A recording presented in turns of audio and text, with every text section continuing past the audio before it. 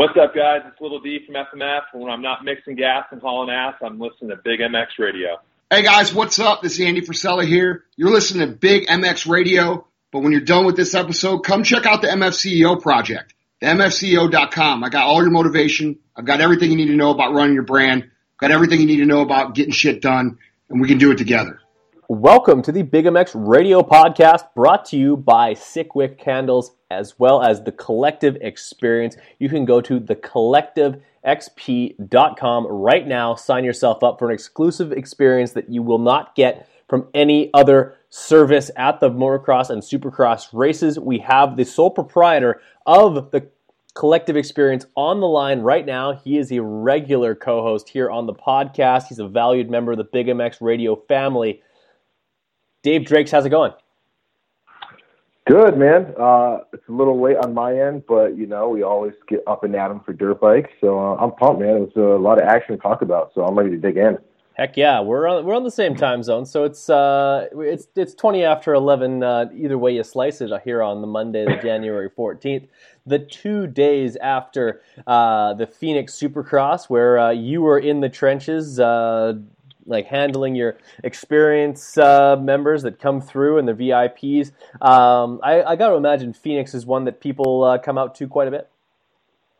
Yeah, Phoenix actually has a pretty big fanfare, so it's one of my favorites just because of the track. It's usually a lot faster, huge long straightaway. I really enjoy it.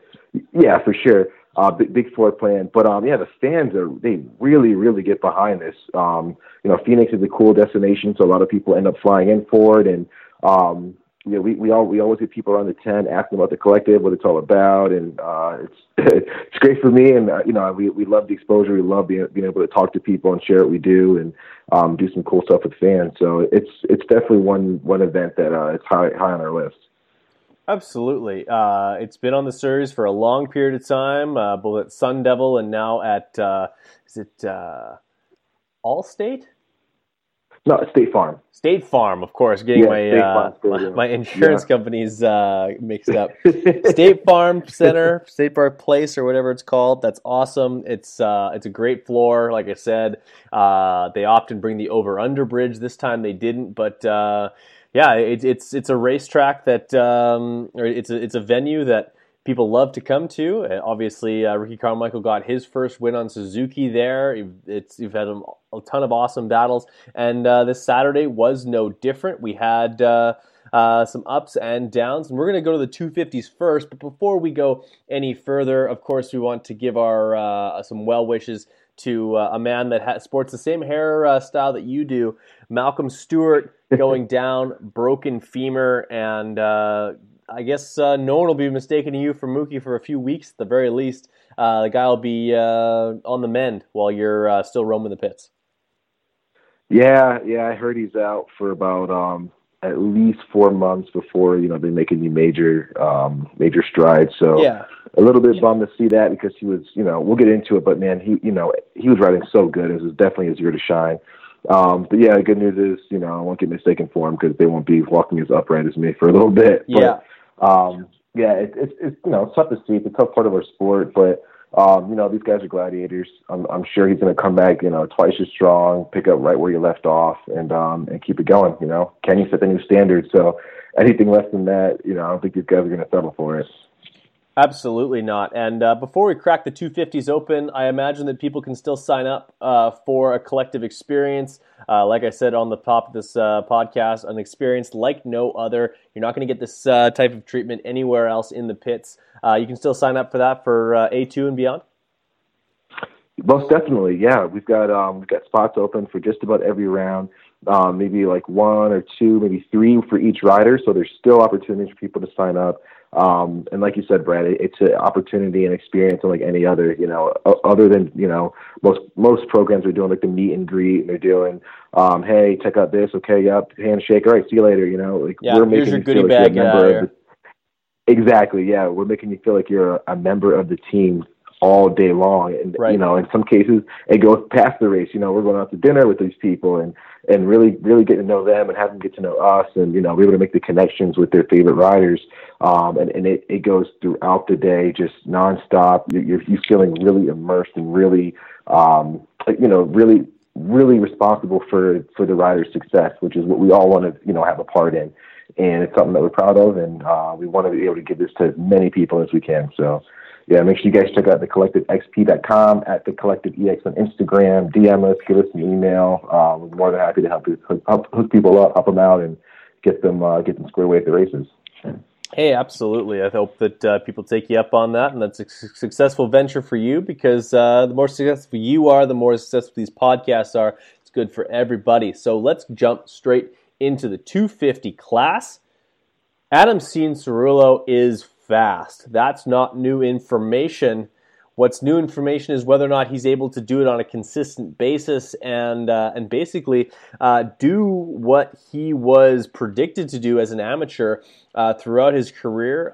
These are the types of nights that we expected from Adam from the age of 16 on. We've seen a few of these nights where he's just absolutely untouchable. Tell me what you saw from the 92 machine in Phoenix this weekend. Adam was super solid. So, anyone that's listened to Big MX over the past, year or so, they know I'm a huge AC fan. I can't hide it. Yeah. And the guy looked flawless. Typically when he's out there and he's laying down laps, he's under pressure, he tends to make a few mistakes, a few bobbles. Sometimes he tucks the front or doesn't even go down. You just can kind of get squirrely. And we really didn't see any of that all Saturday. He looked solid in practice, solid in his heats. And when main event time came, I mean, he looked like a true veteran rider, which he is. Colton Nichols had a very similar ride in the previous weekend in A1, and I think Adam kind of took the fact that he was off the podium when a lot of people were saying this was his year. He took it to heart, and I think he went home, did his homework, kind of toned it down just a little bit, kind of had like the championship, the long run in his sight, and brought it home. It was an awesome ride, really, really cool to see, and it's something that we expect from AC at this point. He's been in the class for a while. He should have won the championship, one or two times over, right from the get-go. And to be honest with you, I'm not really surprised. I'm surprised that it really hasn't happened a little bit sooner and more consistently, but I think this should be the turning of the guard where we see Adam start to assert himself as, the class leader, something like what Zach Osborne did in years previous. For sure, like Zach Osborne and Cooper Webb have done before him, he's showing the confidence and the speed that we've expected for the years, and I think that's that's why he's got the fanfare he has, and that's also why he's had the adversity that he's faced over his career. With great power comes great expectations. People expect those types of rides where you grab a whole shot and check out. He won the race by damn near 10 seconds, if not a little bit more than 10 by the time the checkered flag flew. And if he's able to continue to do that, he'll be a multi-time champion in this class. I don't know if he defends it next year. I think he goes straight to 450s, but I would imagine carrying that type of momentum into outdoors means that's bad news for the rest of the 250 class. Let's move straight into. I would go ahead. So. I would definitely say so. I mean, you don't want to let any one person get momentum. That's for sure. No. That AC with all the confidence in the world can spell trouble for the rest of the guys. He's just got that kind of speed. Before getting to the second place rider, who actually I was pretty surprised that Colt was able to get a second top two finish. Dylan Ferrandis, a guy who has yet to win a race in the series. Obviously, there's only 2 races in. He's got plenty of time to capture those wins. Unexpected start to his season so far. He's riding healthy, but I don't know if he's got the consistency and the he hasn't shown us so far in a series in the States that he has speed and consistency and can stay off the ground. What does he need to do in the next couple of races to basically just get his feet underneath him? Because I feel like he's a little bit hit and miss right now. I definitely agree with that one. Personally, I think that Dylan needs to help himself out and get a solid start. I don't think we've really seen Ferrandis get consistent top starts. You know, I mean, he's got a couple of holies here or there, but yeah. I think what he really needs to work on is working on his starts, giving himself that leg up, and then sort of taming it down. He's got a little bit of that issue that I mentioned with Cianciarulo. When he's out front, he kind of makes those bobbles and kind of starts chopping away time, and you start to see some guys behind him sort of catch up. Not saying that he's not talented. The guy can ride a motorcycle. He's super fast. He's more than capable of winning. And, you know, he was on the podium last weekend. You know, you can't take anything away from the guy. But I think he really needs to just stay focused, kind of calm it down just a little bit, and just ride those consistent, focused, fast laps. I think if he does that, kind of gets the nerves and the hype away, I think he'll be super, super lethal. I don't think that there's anything stopping him from surpassing Colt or an Adam and shooting for these wins. You know, he can definitely do it. He rides Supercross very, very well. I think I mentioned this. He's one of the only guys that we've seen come over from Europe that took to Supercross so quickly. I think, you know, with even Marvin and Kenny, it took them a little bit of time to kind of get used to it, and Dylan seemed to hop into it right away and feel right at home. So that says something. That definitely says something. If he can really figure out those few little odds and ends, I think we can see him really, really make a push for the win and start trying to dethrone Cianciarulo right now. For sure. I think of the top runners, he's probably got the most potential or top end speed to take some swings at Adam.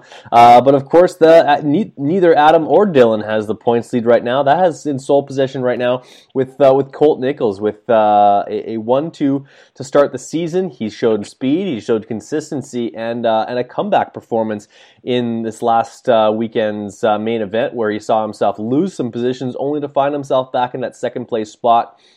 Colt Nichols firing on all cylinders right now.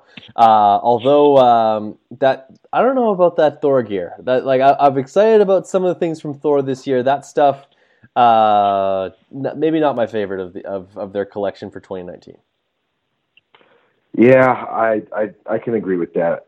They did have some killer stuff towards the middle and end of last year, but some of the new stuff is tough, man. I feel like this year, Cooper's stuff was nice this week. We'll get to him, but the Cooper Webb stuff was nice.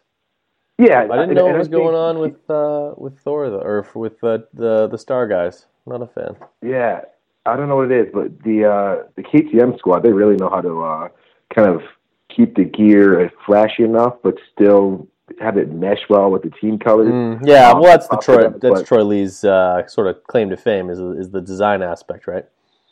There you go. Yeah, but I don't know. I feel like this year it's either these companies, whether it's, you know, bike graphics or gear, it's either super awesome, like we've seen with Team Geico and you know, some of like the shift stuff that you and I talked about. But then on the other end of the spectrum, you look at like the factory Monster Yamaha bikes and you know, some of that Thor gear and stuff. It's like it's two ends of the spectrum that you really either love the stuff that's coming out this year or you absolutely hate it. So it's definitely weird looking at, you know, some of the guys' bikes. You're like, man, this stuff is super nice. This gear is super sick. And then look at the guy next to him. It's like, holy crap, what the hell is that? You know? Fair enough. Actually, the only brands that I can see out there that aren't like really polarizing, as you kind of said, that is like sort of on both ends of the spectrum, are Fast House and Fly, two of the brands that have been closely connected to this podcast. So safe to say that I've got good style. But what are your thoughts on Colt Nichols? The guy's got speed. He's always shown potential. But basically, we never really knew what was the highest he could get to. Is he a legitimate contender for this title now, where he can they're going to have to rip this thing away from him rather than a guy that's going to hold the points lead for a couple of weeks? It could shake out like that. I mean, as of right now, Colt's pretty consistent, and this is kind of uncharted territory for Colt. So in the past, you know, he's been fast. He's been, you know, podium contender all day, but then he'd fall off for a race, or then he'd fall off for two, and then he'd be back. And inconsistency is the name of the game with this class. It's so rare to see somebody who's a consistent podium guy, a consistent guy who maintains the red plate, keeps the win, and keeps things moving forward. it's tough to kind of forecast it right now, given his past seasons. But he's definitely riding a little bit different than we've seen, last year, for example. So he's looking smooth. He's looking like he's doing what he needs to do to maintain that podium spot. So yeah, he pretty easily could have charged a little bit harder. Not saying he would have caught Adam, but he could have put in some more harder laps, try to cut that gap down a little bit. But I think he was happy with the second, kind of settling in, trying not to push the envelope too hard, keep that red plate for another weekend, and just maximize on points. It's going to be tough in this class. It's really, really going to be tough to stay fast, to stay consistent, and nail this thing down. Very few guys have been able to do that, And like you mentioned, Cooper Webb might have been able to do it. Zach Osborne stayed pretty consistent, and was able to wrap up some titles. But if anyone can do it, I think your top three guys that we have here, they can definitely get the job done. Colt's among them. I'd love to see what he can do in another race or two. If he still is able to maintain that first through third spot and consistently get on a podium, it's really going to be tough to go against this guy. And like I said, I'm an AC fan, but when you're putting up consistent numbers like that and you have the speed that Colt's showing, it's really, really tough to stop a guy like that. For sure, it's gonna take some extra special performances to dethrone the current points leader, who's shown himself to be both fast and steady. One thing that's basically why he's got the points lead right now. Neither one of the guys that have been swinging around him have been all that consistent, other than RJ Hampshire, who two top four. But yeah, he's been the top four both races so far. Consistent rides. In my opinion, I feel like sometimes he lacks that extra 1% speed that is needed to be one of those top contenders. Have a night like Adam did, where he grabs a whole shot and see you later. I feel like there's more than a couple of guys to speak of, like Adam, Dylan, Colt, and even Jimmy Dakotas, who when they see RJ ahead of them, like in their own minds, they feel like they can go get that guy. Whereas I don't know if of the rest of that top five, I don't think you can say the same thing about each one of them. Yeah, that's really, really tough. I do like RJ's style. I do like the way he attacks the track. Yeah, good racecraft. Yeah, he really, really does. And he's not the most flashy rider, but he doesn't make that many noticeable mistakes the other guys do. I think, and again, this is the theme of the night, it seems, with the 250s, I think he is super inconsistent, probably one of the worst offenders of inconsistency, in my opinion, when it comes to Supercross. But man, yeah, I definitely agree with what you said with that 1% in speed. When those guys are starting to click off their fast laps, sort of like that maybe 3/5 mark of the race, if you will, he's not wicking it up like the other guys are typically. Yeah. And I wonder what that is. I don't think it's a fitness issue. I think that's just something about trying to maintain and not push too hard and make mistakes or bobbles. But in this class, there's a fine line you have to walk between going fast and being a little reckless. So you got to go balls out in the 250s. There's no pussyfooting around. It's balls to the wall racing. It's like bouncing off of stuff, wheel tapping, and just squeezing everything you got out of those bikes to push them to the level that guys like Adam and Dylan are going right now. And RJ, as you know, he's dealt with some injuries, so maybe he's a little bit puck shy when it comes to taking it to that next level. But he's certainly got the speed. Currently, I believe he's third in points. Fifth in points. Fifth in points right now. He was fourth this last weekend. Shane was ahead of him both races, and then Adam leapfrogged him. So he's fifth in points.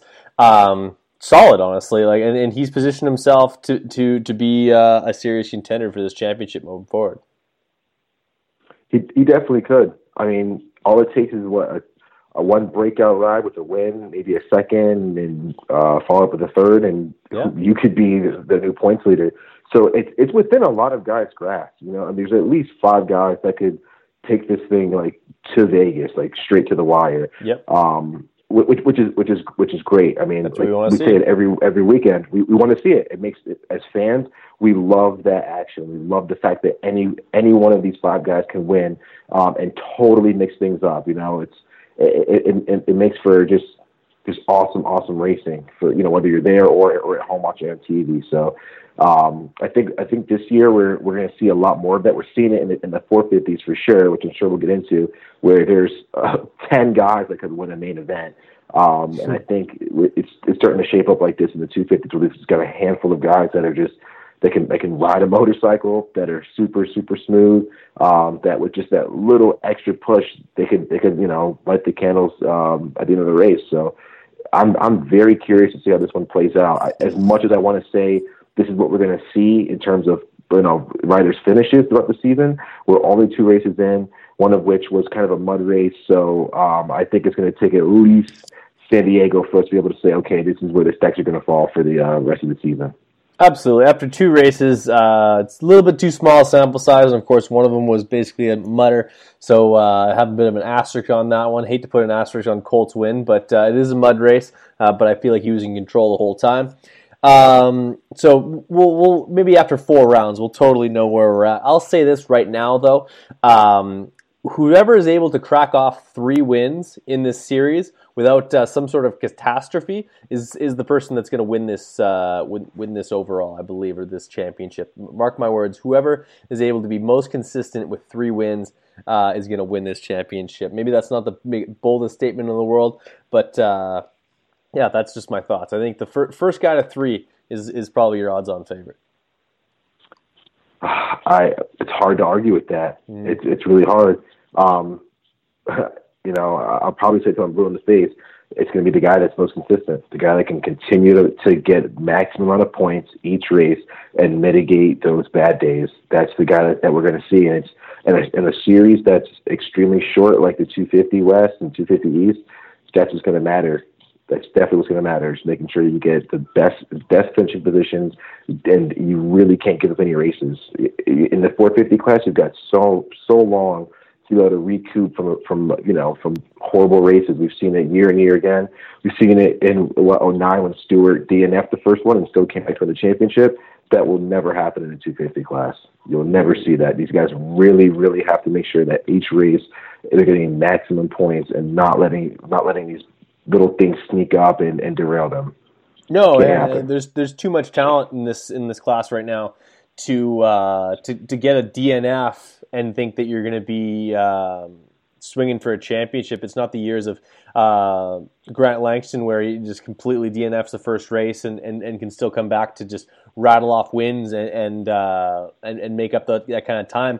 With all 5 guys being able to basically steal points from each other and be at the front of the pack, it's incredibly difficult to make up points when that's the case.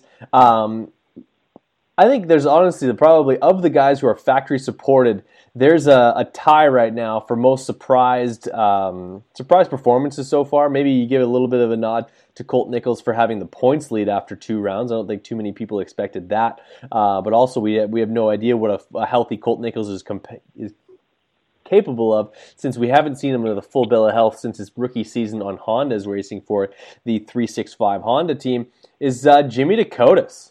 6th in points, looking strong, passing dudes in main events. Like the guy's qualifying well. I did not expect this from Jimmy D. Obviously, he knows how to ride a motorcycle. We've seen the edits, we've seen the videos.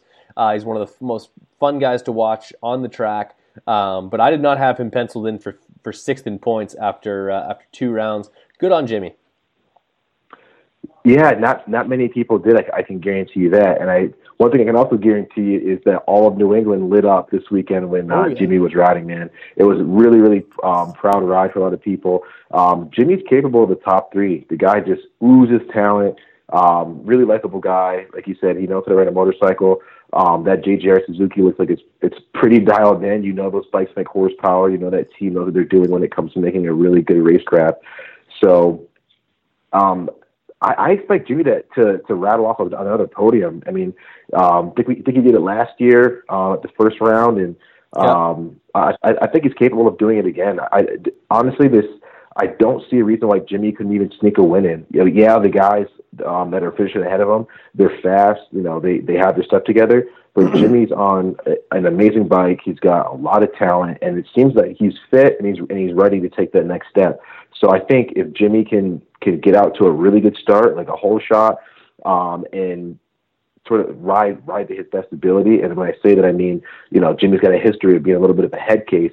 If all of that is kind of shaken out, which it kind of looks like it might be, he could be an upset. He could shake up the points a little bit and keep things on their toes and keep everybody guessing. So, if we see Jimmy win and then, have like an RJ behind him and then Shane or something, which looks like Shane, is like in the third spot, that could really, really put a hole in what Colton Nichols has done. Could really mess up, AC's train, and then have somebody like, Dylan sneak up a little bit. So it could really shuffle points around a little bit, kind of trying to predict the future a little bit, which is difficult, but yeah, it could really make for some interesting stats. But being a New England guy myself, I would love to see Jimmy get a win. It would be super awesome. Like I said, likable guy. Great for JGR to have him. It'd be awesome. It'd be really, really cool to see. But we'll see. We'll see if he can knock it down in another couple rounds. Absolutely. I think this weekend, honestly, probably one of his best opportunities to be successful in the fact that it's a Triple Crown event. He'll qualify well. He's been qualifying inside the top 10 every weekend, and I think that sets him up really like those short races are right in his wheelhouse.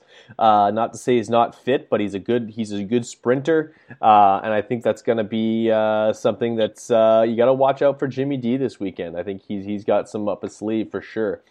A couple of items to note before we move over to the 450s. A couple of guys who and a couple of them did themselves a solid this weekend to keep their rides for 2020. You don't want to forecast too far ahead. We're only in our second week of 2019.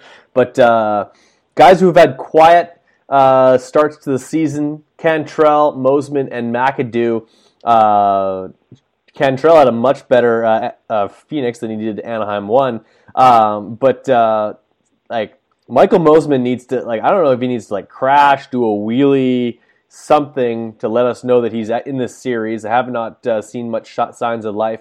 And short of some pretty gnarly crashes and losing his visor every once in a while, Cameron McAdoo hasn't done too much to basically reaffirm that he should be on factory equipment for 2020. So all three of those guys need to be further ahead in the pack. I think I think all three of those guys, for my money, should be nipping at the heels of a Jimmy Dakotas, and they haven't been yet.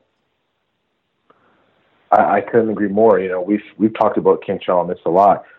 Granted, 8th is a step in the right direction. It's a lot better than top 15 barely, which is what he's been doing as of late. Yeah. So this could be a step in the right direction. But you said it. These guys need to justify themselves being on factory equipment. And I haven't even noticed Mosiman was racing, to be honest with you. Even though McAdoo is a fill-in, he hasn't really made any noise. Everyone touts this kid as being super good, great in the gym, great fitness, great potential, and we haven't seen it, man. They're talking this guy up like he's the next big thing, but we really haven't seen it. He hasn't given himself to really display that to any of us, and I'd like to see that, man. I'd love to see what the kid is capable of. I don't know what his hang up is. If it's if it is fitness, if it's just getting comfortable on the bike. If it's a mental block, whatever it is, I hope he gets rid of it, because that's one rider that I was really looking forward to when he kind of burst onto the scene, even more so than like a Marchbanks or a Cantrell. Hearing a lot about him and everyone riding with him at club and stuff like that. They were just telling him it's like this great rider, and I want to see it, man. I want to see him do good. I want to see him get some good finishes and maybe be able to lock down that spot for 2020. It's tough to get these rides. You and I have said it multiple times. It's really tough, and when you're barely making the top 10, when you're 8th through 12th or whatever it is, it's not justifying your ride. They might give that spot up to someone like Chris Blows, who's looks like he's knocking their doors off a little bit. So. Yeah, it's definitely it's tough, but they've got some time to make up for it, and hopefully they do. Oh, for sure. Like if you're one of those factory supported young guns, and you're getting beat by Chris Blose, who raced carbureted 2-stroke in his first professional race back in 2005, and raced carbureted 4-strokes for multiple seasons.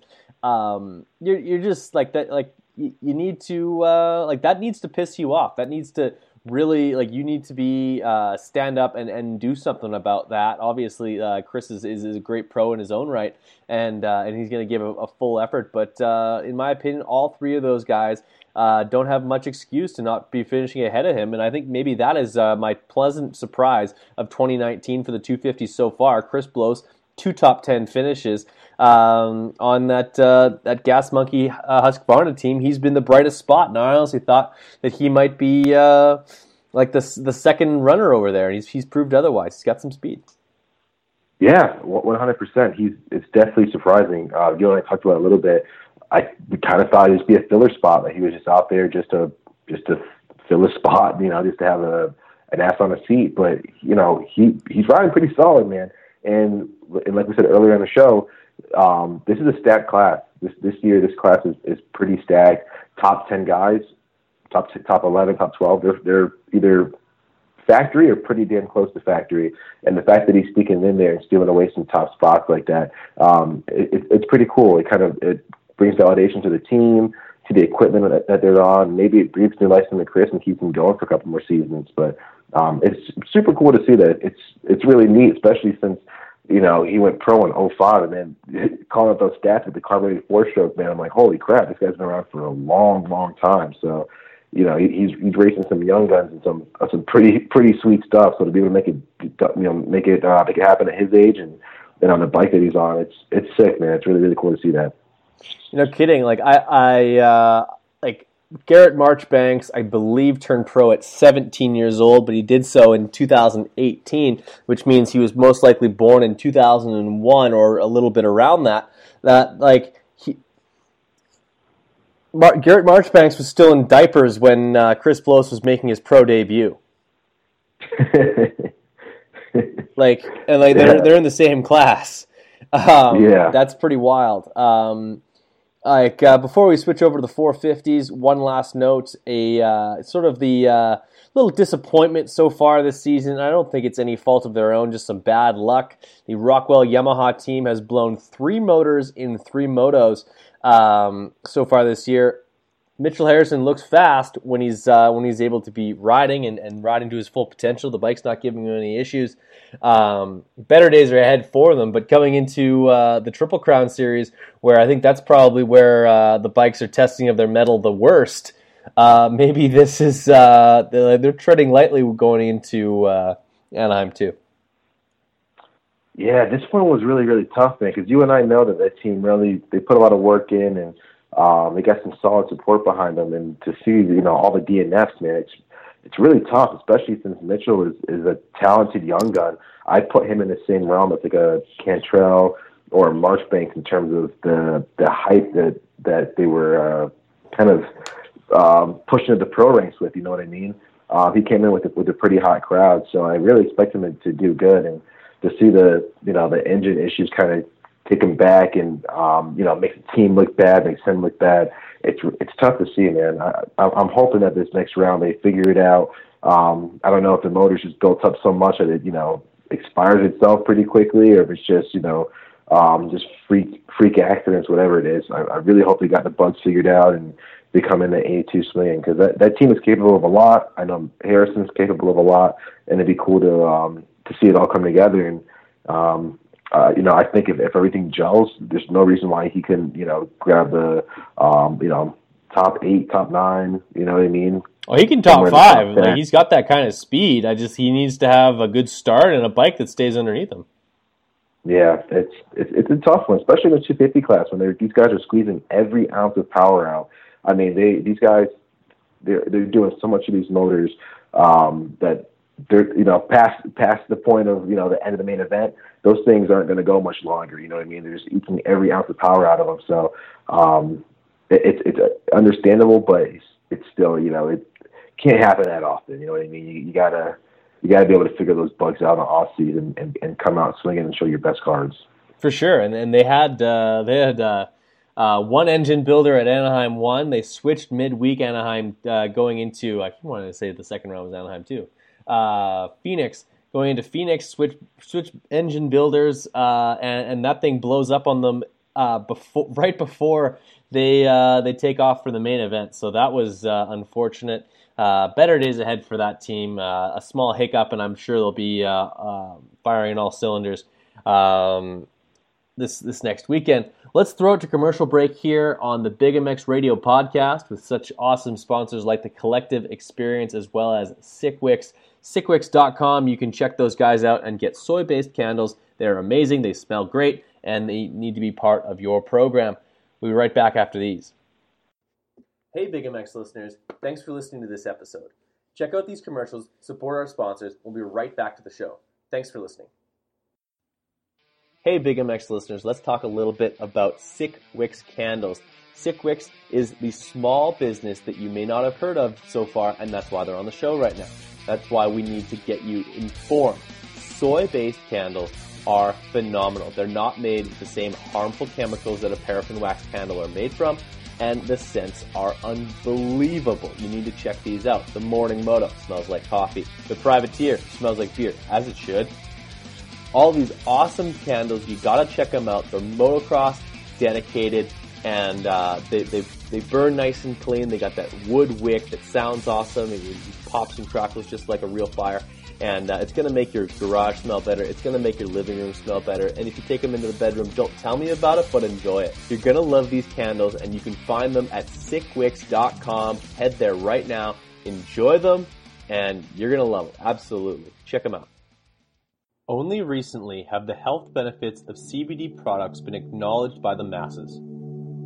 CBD is every bit as powerful as it is misunderstood. In the past, we've known so little about a vital system that exists in every single one of us. Medterra CBD products promote wellness and overall improved health so that you can be your very best each day. A passionate and dedicated staff have developed an impressive lineup of CBD products which help as a sleep aid, an anti-inflammatory, and for pain relief. Why choose Medterra CBD? Medterra CBD products are of the highest quality.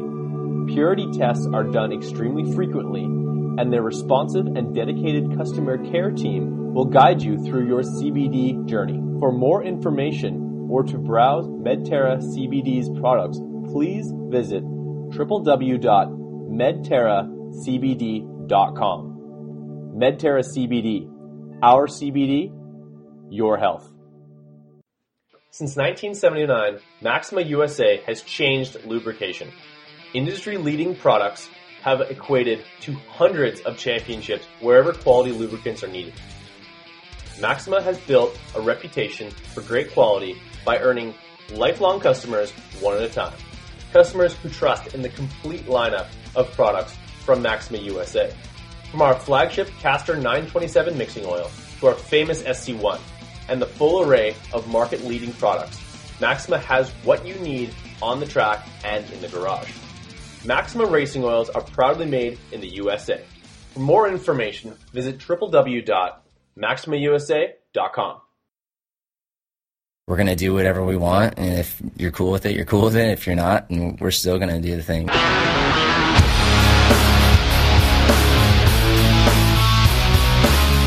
can just let go. Put our middle fingers up with a smile and let it roll.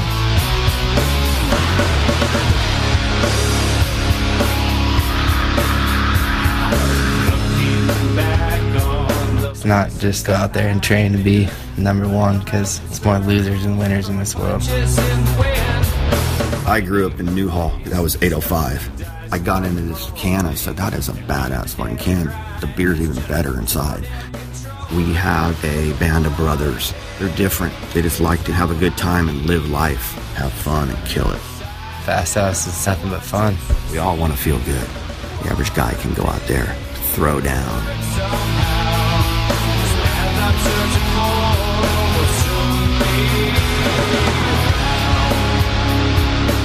I did it my way, and That's all that matters.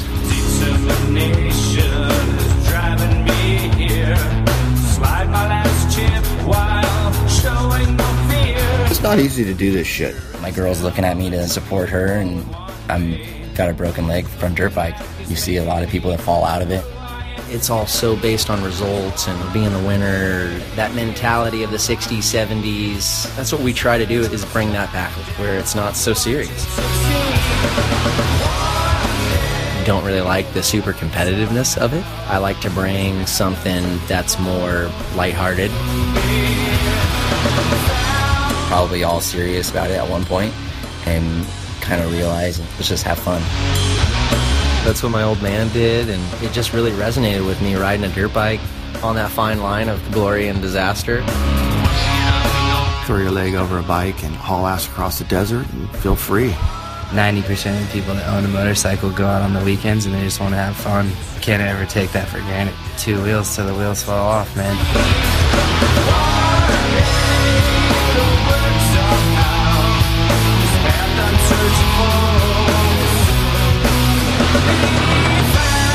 Once I feel like you become a man, you get off the track and you're exhausted, and just ice cold beer, just nothing sounds better than that. This Fast House crew is gonna break the mold how it used to be, and maybe even then some.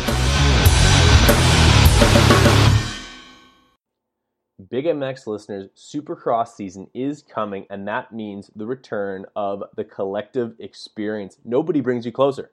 Nobody gives you an exclusive experience where you are part of a privateers racing program throughout the day. I'm talking pre-race strategy, filming practice sessions, talking about the racetrack, meeting the riders, getting cool swag, getting to hang out with guys like Dave Drakes, getting to hang out with guys like me at the track.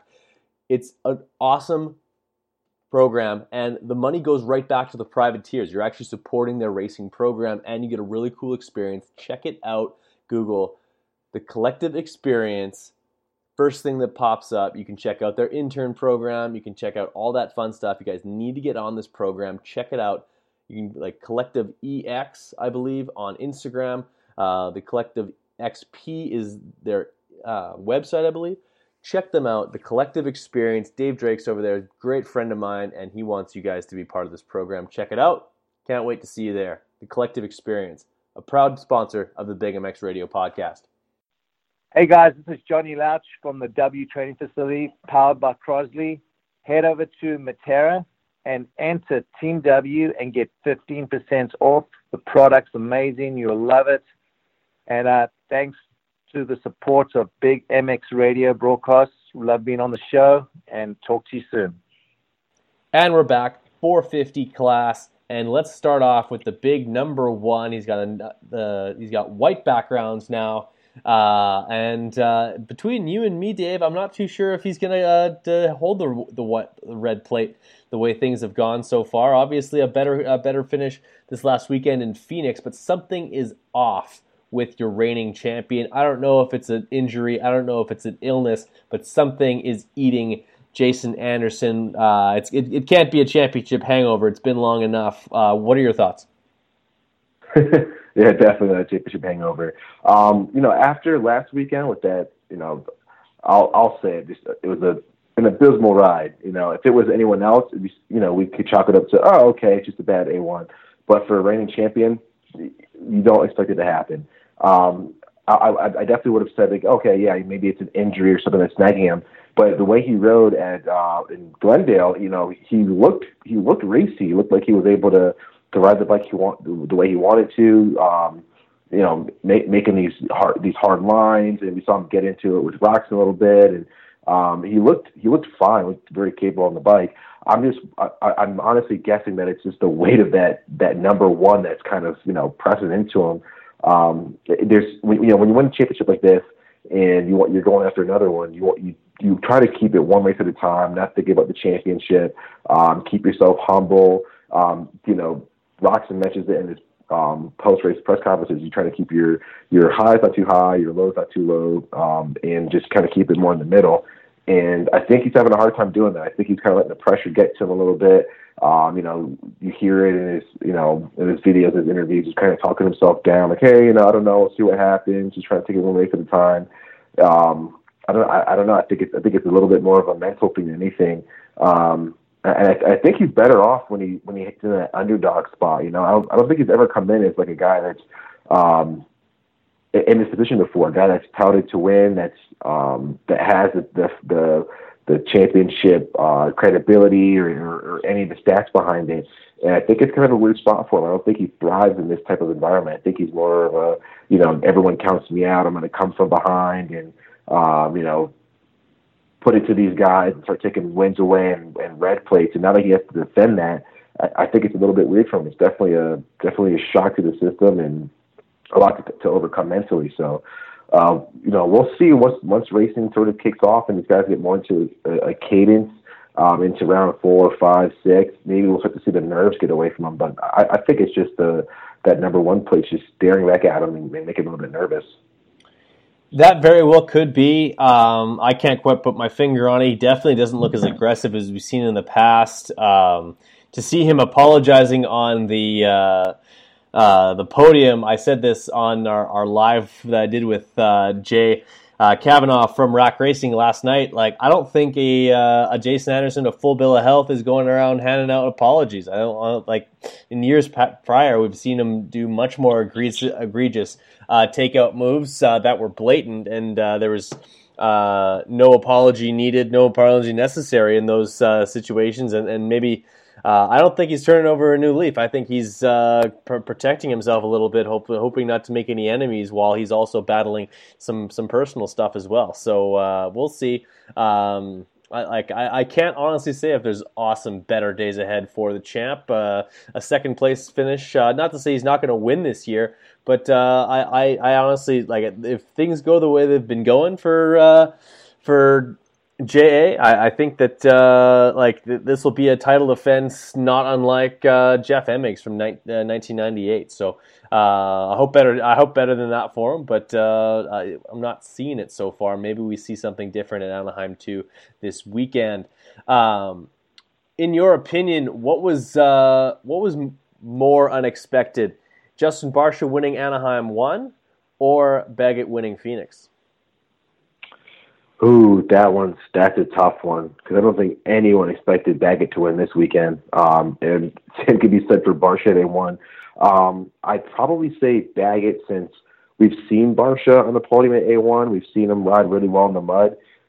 So if you know, you held the fire to me and made me pick, I'd say Baggett, man. You know, we really don't consider him that much of a threat in Supercross. Like, yeah, he's fast. He gets the job done. He's top 5 for sure.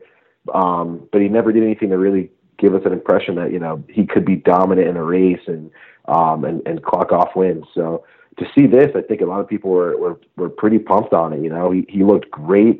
As much as people say the track was, you know, subpar and really wasn't ideal for making a lot of passes or going fast. He damn sure was going fast and looked smooth, man. He made the track look like it was, you know, regular practice day track. It was on his marks. Corner speed was awesome. So it was really cool to see. I think it's his first win in this class, and it just adds to the conversation that we were having where there's so many guys in this class that can win. I mean, you could pick any one person in the top 15. Any one of those guys could do what Baggett did. So it's making this season just even more unpredictable than it already is. Yeah, no, like we've already had 2 guys win that not everyone would have had penciled in for wins this year. So we're already going to, like, say if you want to spot a win to Anderson, Tomac, Ken Roczen, and Musquin, we're already on pace for six race winners. So like that just spells great championship to me. So I think if these guys continue getting into the mix, it'll continue to give fits to guys like Eli Tomac, and it'll continue to give guys like us something to talk about. So I liked it. It was disappointing to see Barcia not back things up the way he might have hoped he would, but that just throws a little bit more of a wrench into things. And now, for the first time since rolling into Anaheim 2 in 2017, Ken Roczen has the points lead in the red plate rolling into Anaheim 2. That's pretty exciting. It definitely is. I think this answers a lot of people's questions, about Kenny. Is he back? Is he back to 100%? How's his arm doing? Which I'm sure he is sick of hearing that over and over again. But I think this is a big step for Kenny. Getting a red plate, being consistent, 2 podiums in a row. He rode really, really well. I think a lot of people would give enough credit for the ride that he had this past weekend where he got taken out by Anderson and still was able to pick himself up, compose himself mentally, not override the track, and knock down a podium, make those crucial passes. It was pretty badass, man. It takes a really special kind of ride, or a special mental state, and a belief in yourself and a belief in your equipment to be able to do something like that. And Kenny's looking super solid. It's a little bit different than I think, pre-injury Kenny. This Kenny's looking a bit more calculated. He's not really taking those huge risks or anything like that. He just looks flat out fast and stable, man. Looks really, really good on that bike. Looks super comfortable. And if he keeps this up, and I don't know, he very well could be the championship winner.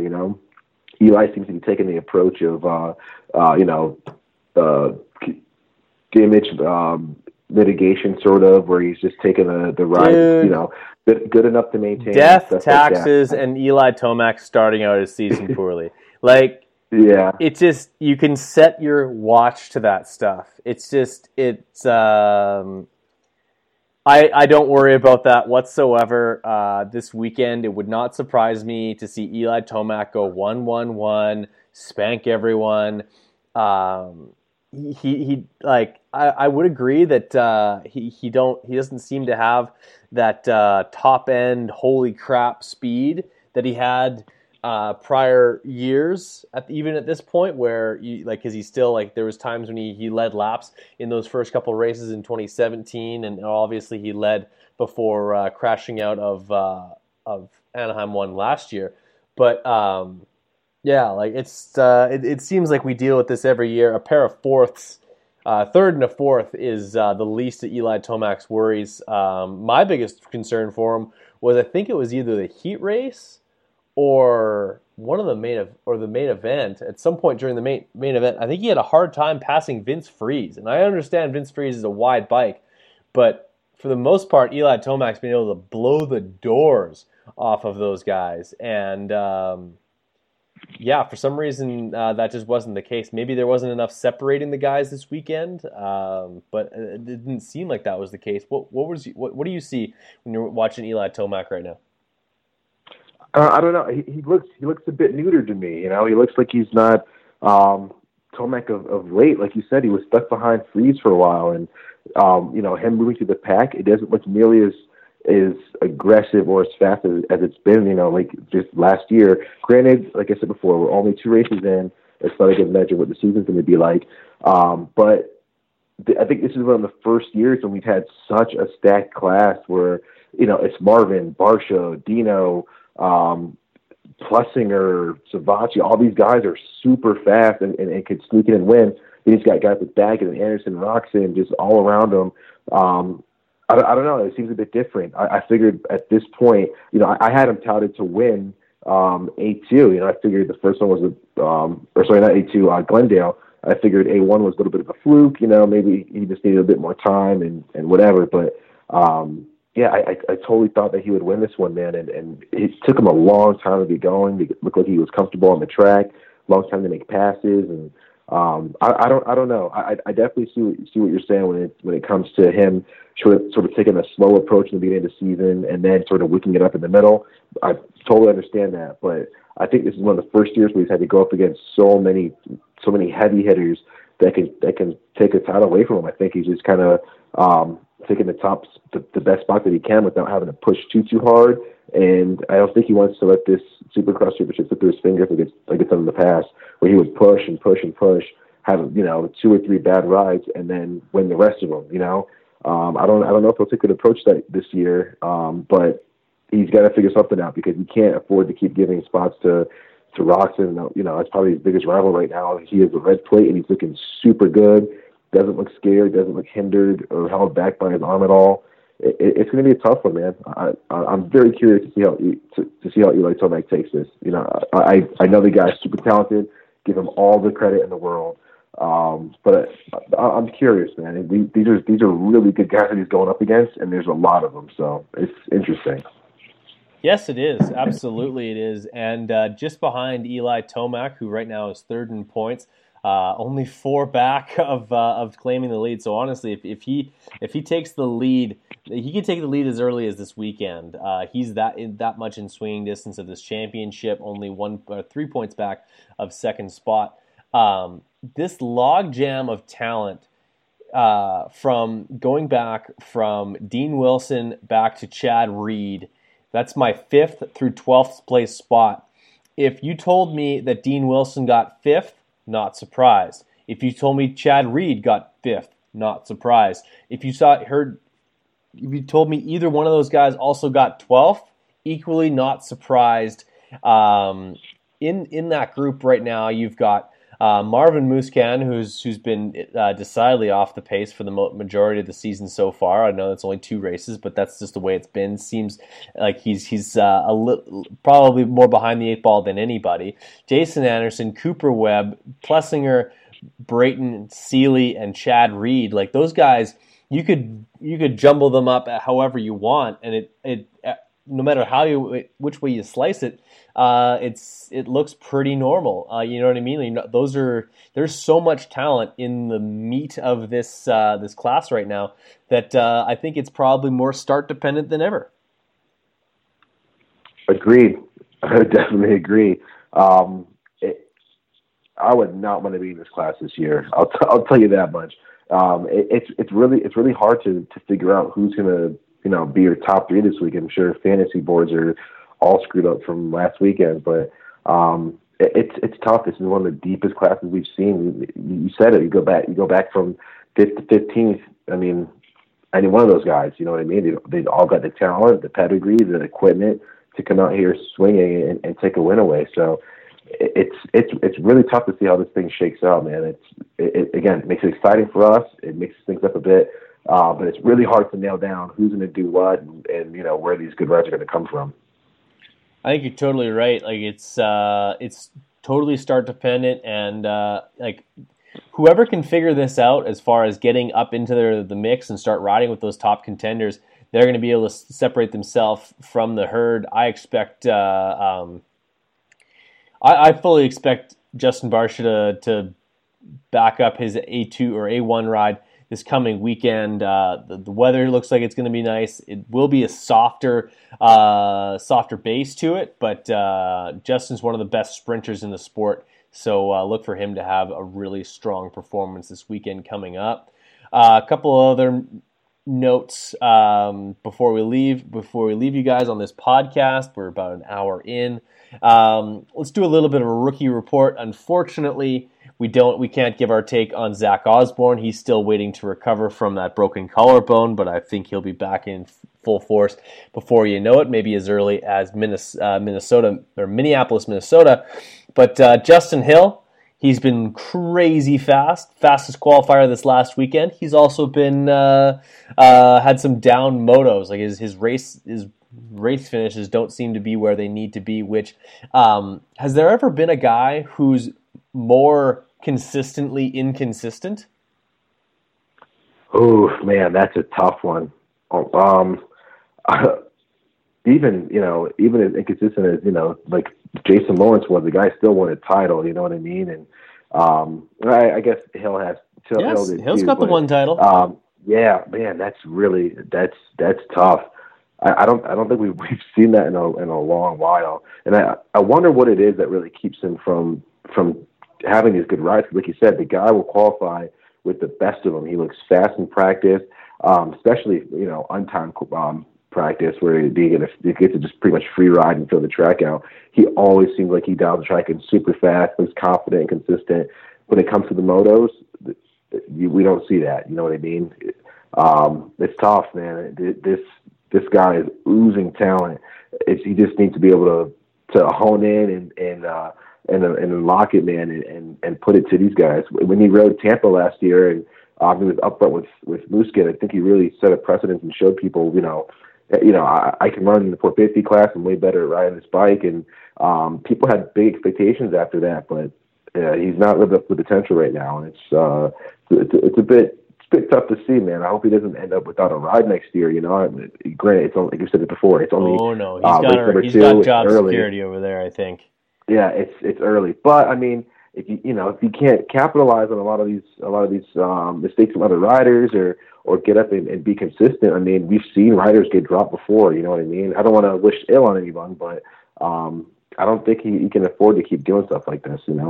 For sure, but if we've seen it with Josh Grant, for as long as you have the potential for wins or potential for top qualifier, you're going to have a job in motocross. I don't know if it's going to be factory supported or top level factory supported, but I think Justin Hill, for as long as he continues to put in those types of qualifying laps and stuff like that, and nipping at the heels on some heat races, I think he's got some job security.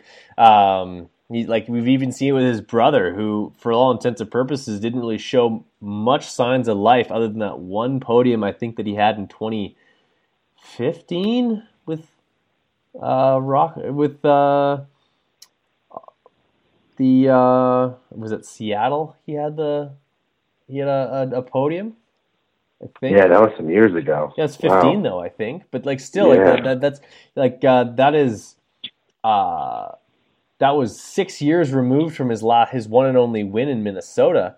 There's a guy who's literally parlayed a career based on speed and just possibility of speed into a couple of almost a full decade of factory support. So Justin Hill probably has more than a couple of years ahead of him of still getting some more consideration. Maybe not getting on a full-blown factory team, but he's going to have some support over the years.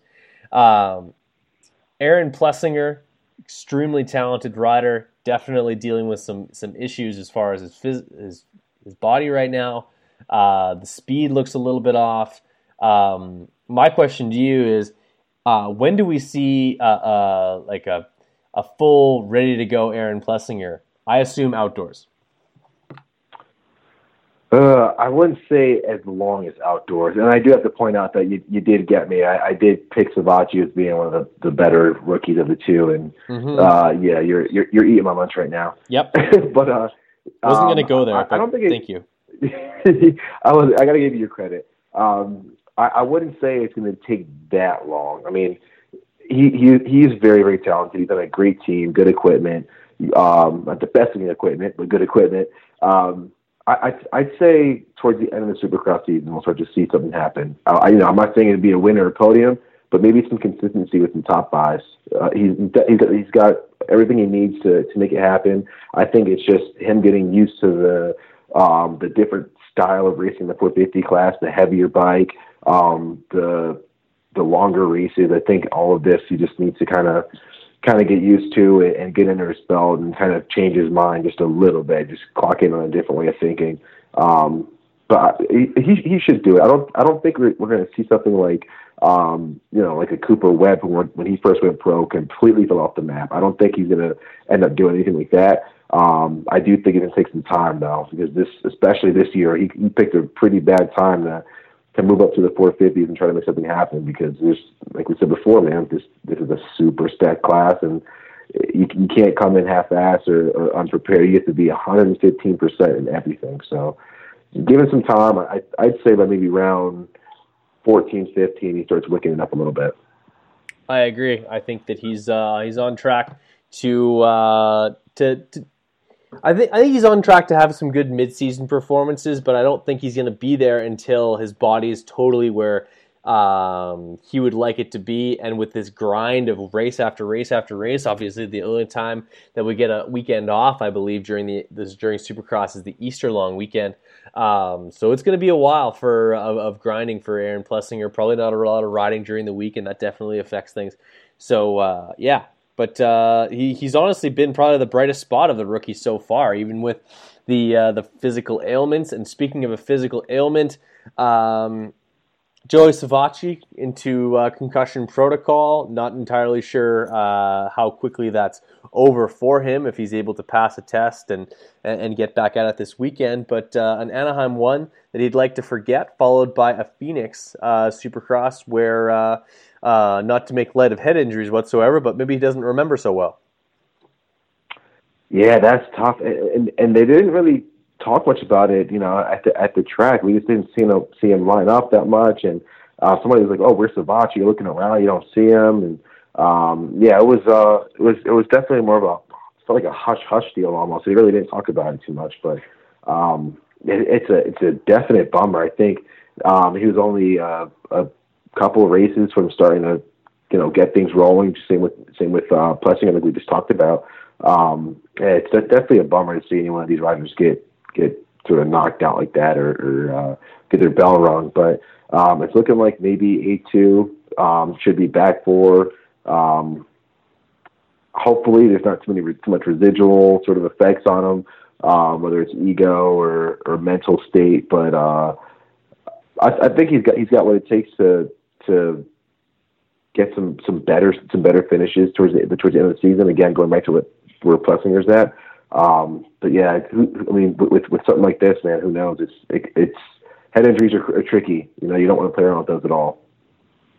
No, absolutely. They would take 100% precautions when it comes to brain stuff. They're not to be messed with whatsoever. So let's give a quick surprise and disappointment so far for the 450s. I'll go first and cherry pick. Surprised. Our two first surprises. My surprise is that we have two brand new winners in the class from last year who did not win at all. And that's just good for the series. That's my pleasant surprise. My disappointment is that we have not yet gotten to see Zach Osborne, who I think with this current crop of guys who have won, I think you could almost pencil him in for being a contender for one of those as well. So we could see as many as 7 winners over the course of 17 rounds. That I believe is unheard of, and I would love to see it. Go. Those are good. My biggest surprise, I'm going to say Kenny with the red plate this early. Did not expect it. Didn't think he'd be able to race himself to that position quite yet, but I'm pleasantly surprised. I think it's really, really cool. Disappointment, I'm going to have to say Savatgy. I had a lot of confidence on him, and for him after the Monster Cup ride, he looked like he gelled very well with the Big 450. The Callaway was working great for him, and he hasn't really performed that well. So I hate to say it, but yeah, those are my two. Fair enough. Well, I appreciate you making some time for us. If you haven't gone to the Collective XP while you're listening to this, now is your opportunity to log on and get yourself set up for the Collective experience. Dave Drake's here on the Big MX Radio podcast. Really appreciate you making some time, my friend. I hope that you were able to light a Sickwix candle for this podcast. And if you didn't, we'll have to get your mailing information and send one off to you. It's the sweet scents that gets us up in the morning, whether it's the Morning Moto coffee scented candle, or it's just this beautiful, I believe it's a cherry scented candle. That's right, it's the Cherry Bomb. This thing is awesome. You guys need to check these out. Sickwix.com, and as well as check out the Collective experience. Thanks again, Dave.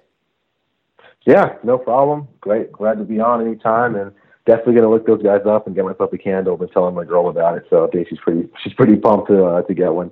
But yeah, looking forward to doing this after A2. All right, right on, man. Speaking of pumped, you probably need to go into the bedroom now to get some business done. I'll let you off now, and you can take care of that business. All right, man. Have a good night, my friend. All right, I'll talk to you soon. Thank you for listening to the Big MX Radio podcast. This podcast has been brought to you by Maxima USA, proven under the toughest conditions. The Collective Experience. Access your dreams at thecollectivexp.com. Sickwix Candles, soy candles, and wax melts for moto fans like you. Medterra CBD. Our CBD, your health. Find out more at medterracbd.com. And of course, FMF Racing. 46 years of mixing gas and hauling ass.